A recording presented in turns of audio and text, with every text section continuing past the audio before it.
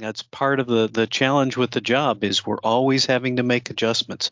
Houston is an ever-changing city, so there's nothing static about the job, and there's nothing that you don't ever walk in and have a boring day. Every day is interesting or challenging or more. In a region with nearly 9,000 bus stops and a service area that covers more than 1,300 square miles, there is a talented Metro team planning the routes. I'm Laura Whitley, and this edition of The Next Stop, we learn how the process works and why sometimes carefully crafted plans have to be changed in a matter of hours. Next train arriving. The Next Stop. The Next Stop. The Next Stop. Metro's podcast.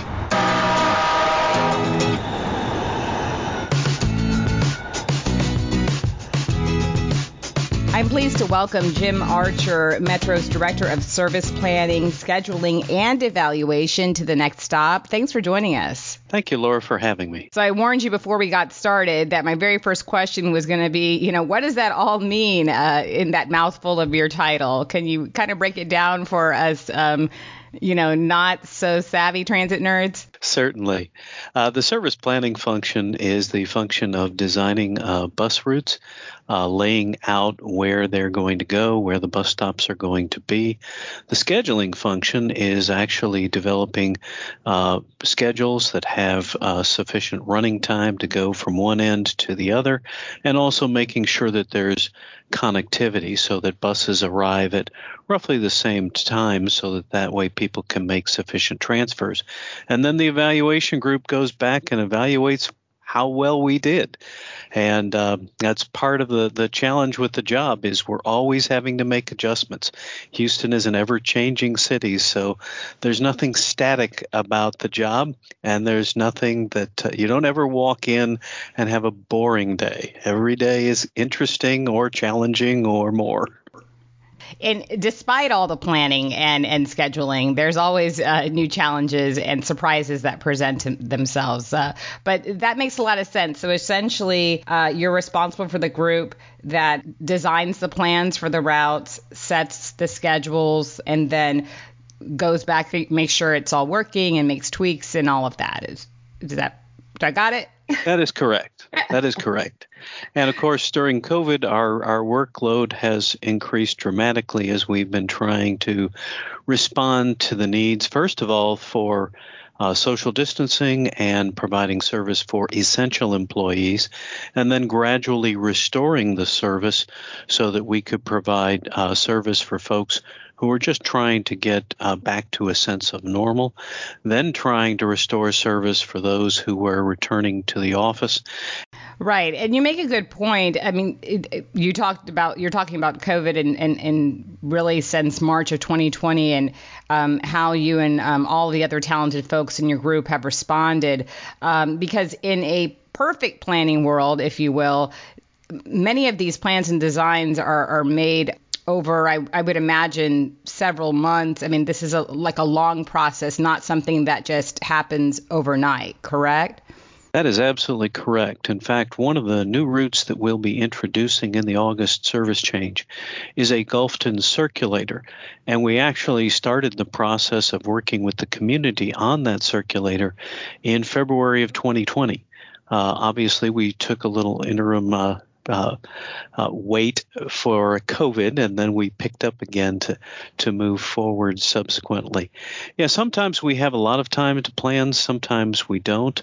One of the benefits for some of our group is the fact that we've also had to work through and develop short-term service changes for Hurricanes Rita, Ike, Harvey, and then also responding to other issues that have arisen, such as the ice storm earlier this year. How do you shut down service, and then how do you bring it back? Those are all shorter term. Obviously, now that we're in the 73rd week of COVID, it's been a little bit daunting. Yeah, well, that's a good point. And I know on some of the episodes I've done previously, when we were looking at the response Metro's had to the COVID, to the pandemic, I know President CEO Tom Lambert referenced those earlier emergencies and challenges as well. And also you certainly have experience. Isn't always natural disasters, but major events such as the Super Bowl, the Astros World Series parade, and all types of things. When we're talking about where making decisions, and I'm even thinking back to the new bus network when that was put into place, what I think it was almost now 6 years ago. What are some of the key drivers and considerations that you all think about as you, I guess, in terms of the planning part of that and for the routes? Thank you. That's a great question. I mean, we're looking at several different factors. When we're working with existing routes, we're looking at existing ridership.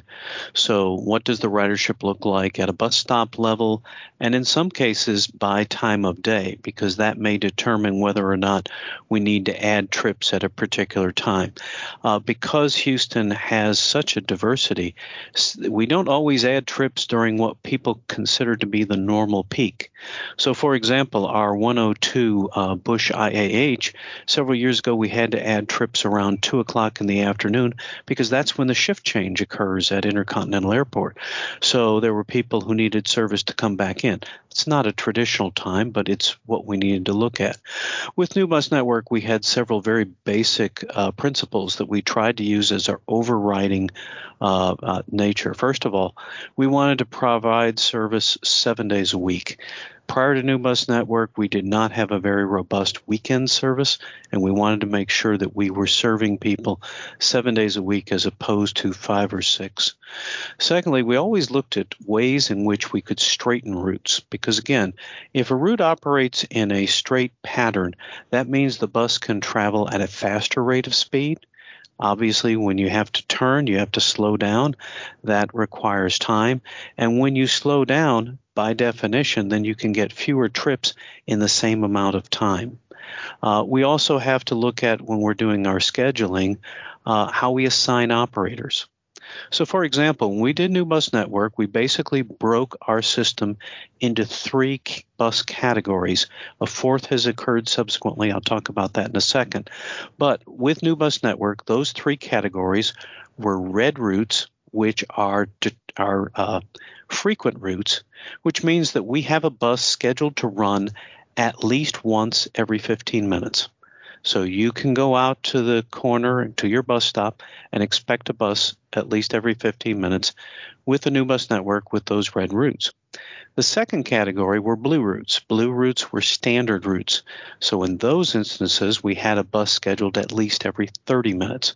And both red and blue designations meant that these routes were designed to generate ridership. So the focus of these routes was to bring in ridership itself. Now, the third category we worked with in New Bus Network is called coverage, and it's shown on our maps using the color green.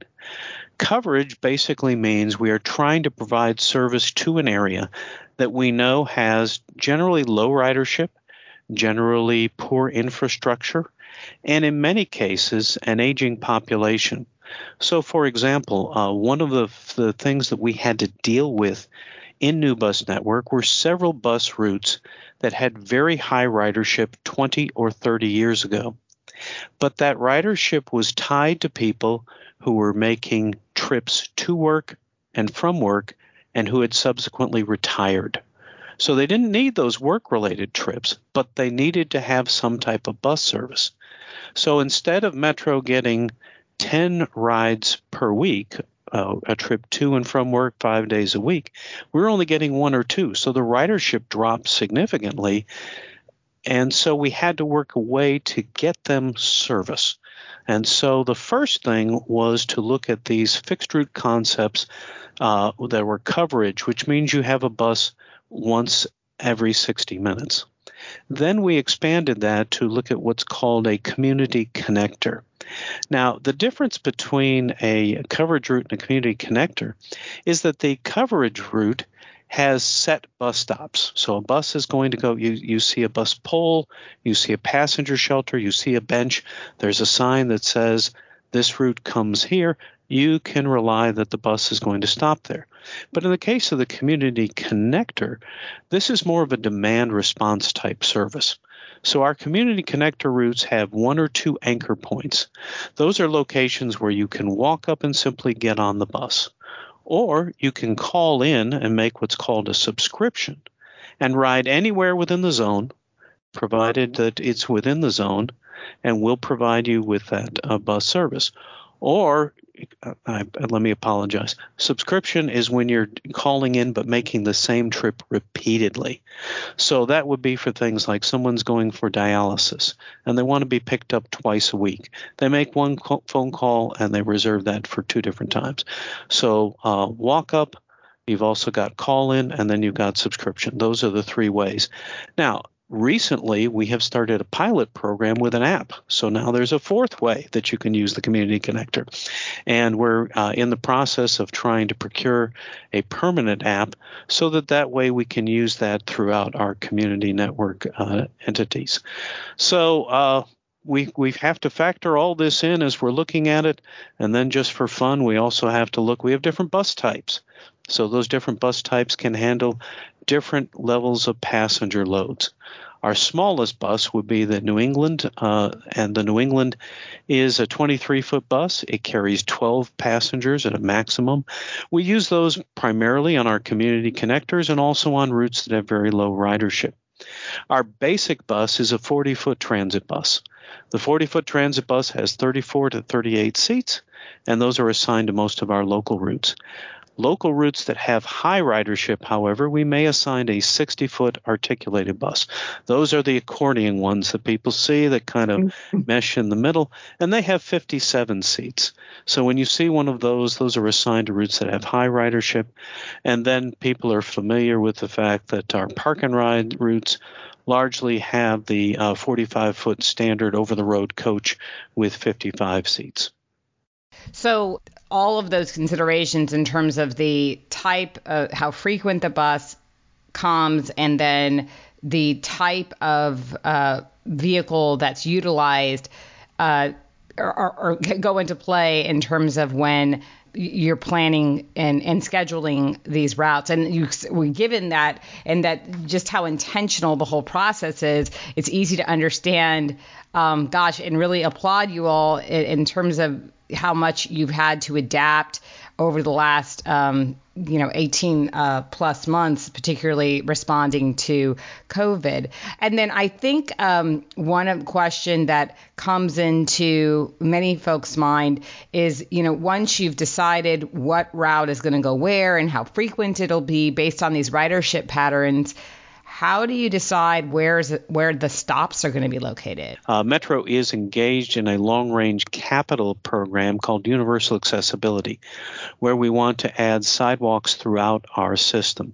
And one of the key aspects for putting in bus stops moving forward is that bus stops need to be at locations that are accessible, meaning anybody can get there. Somebody in a wheelchair, somebody that's blind. Any individual can get to that location and safely board a bus. We had over 9,000 bus stops before we started Universal Accessibility. So right now we have a number of bus stops that don't meet that criterion. And quite frankly, we're going to be engaged in a multi-year program to try to bring everything up to standard.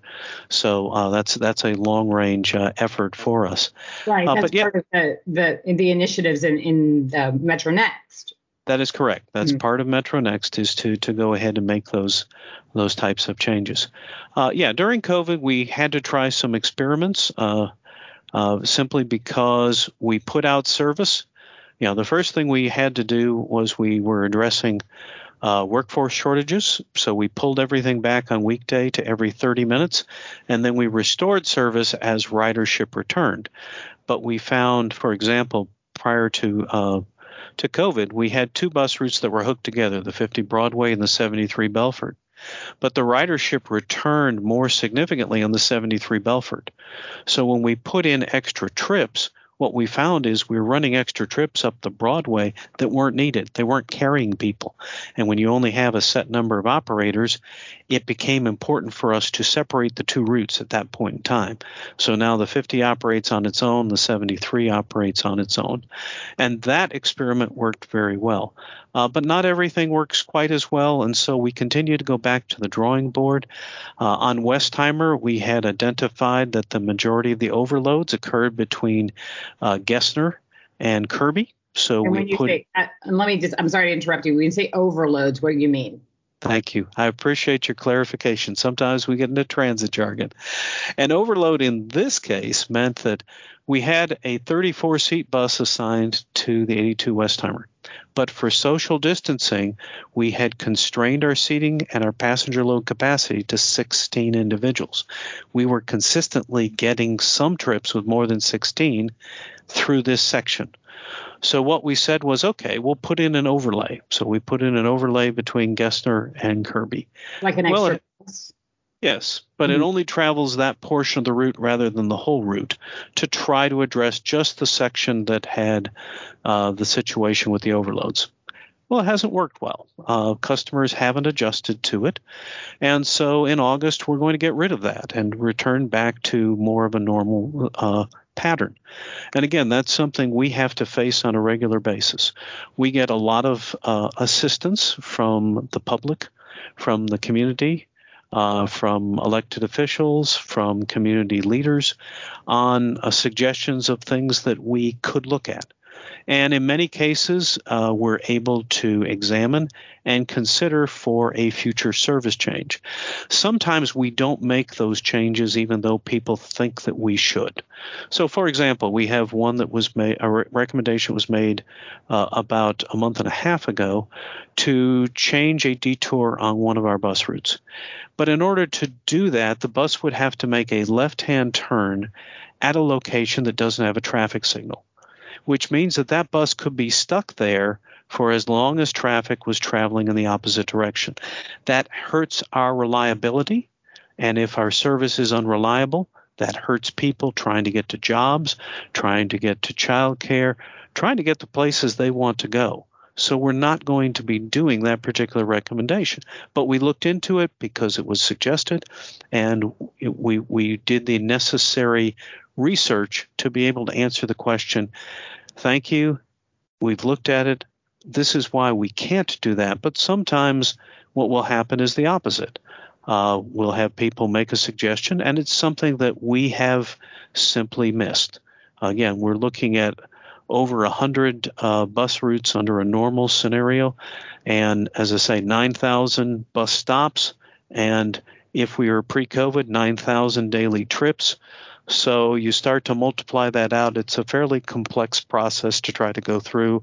And oh, by the way, people would like us to look at extending service further out or making adjustments through equipment, or let's look at changing the span of service, which is the time between the first trip and the last trip, or right. Let's look at the frequency. So just a lot that we're trying to work through.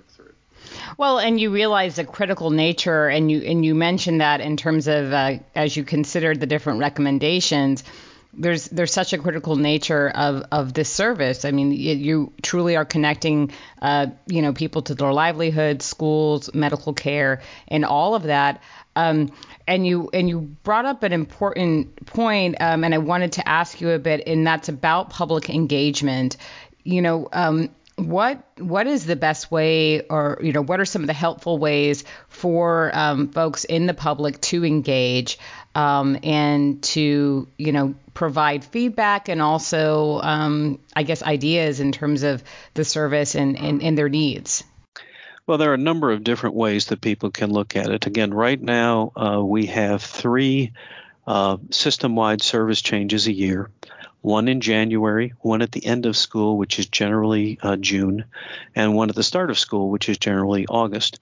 And before we have those changes, we have public hearings, and public hearings are certainly opportunities for people to come down and express concerns or comments or suggestions. Likewise, we have monthly board meetings, and people can come and speak at those board meetings. We have a customer call center, and they receive feedback a lot. And when you were, again, talking about the Gulfton Circulator in this example, it also has, I think, another interesting hallmark, and that's in terms of the community, people in the community working together collectively, and then also working with other elected officials, other transit advocates, really on looking at this and these needs for this community on a holistic level, and then coordinating with Metro in that way. I mean, it was, again, very intentional and a process, not just necessarily one person, but really using their collective voices and power. That's right. And the process is important to keep in mind. Sometimes we'll get people who make suggestions and they want things to come in immediately. Well, like any other entity, we have a budget and we have constraints that are fiscal. We have constraints in terms of the number of operators. We have constraints in terms of the number of buses. Likewise, there are certain things we can only do with service changes. And because we receive federal funding, we have to evaluate the changes that we do in terms of Title VI compliance, which is minority, non-minority, and in terms of environmental justice compliance. And again, I'm just, when I talk with you and just listening through our conversation, there's such a high level of, intentional actions to, map out and plan these routes and this service that I think sometimes we all just sort of take for granted and just sort of expect that it's there. So it's truly just amazing, quite frankly, what you guys do on a broader scheme, and certainly how you have adapted and continue to adapt over the coming months. I think I'd like to close out, because I know we touched on it just briefly, but it is a bit of a newer type of service that's coming, and that's with the not just the community connectors, but the more using the app. I know that is really being leveraged, isn't it, in some places where, again, there was more the coverage type routes to help be more responsive to those needs of those communities? Yes, the benefit of the app is that it's going to be able to allow us to be a bit more efficient in terms of our operation, as well as making it easier on the customer.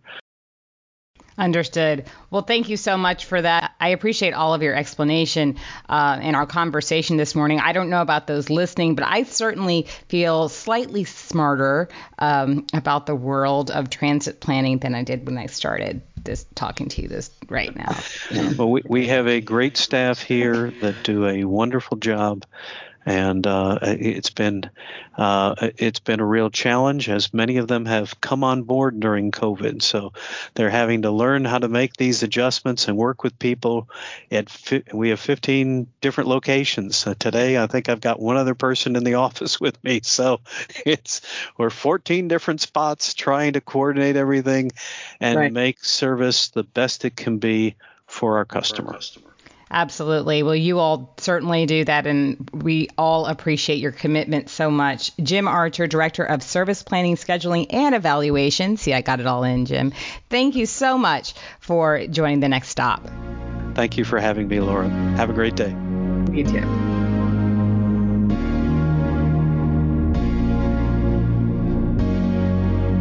That's all for this edition of The Next Stop. I'm Laura Whitley. If you'd like to check out more episodes, you can find them on our website or subscribe on Apple Podcasts, SoundCloud, Spotify, or Google Play. And if you could please do us a favor and leave a rating or review, it'll help us out a lot. Until next time, drive less, do more with Metro.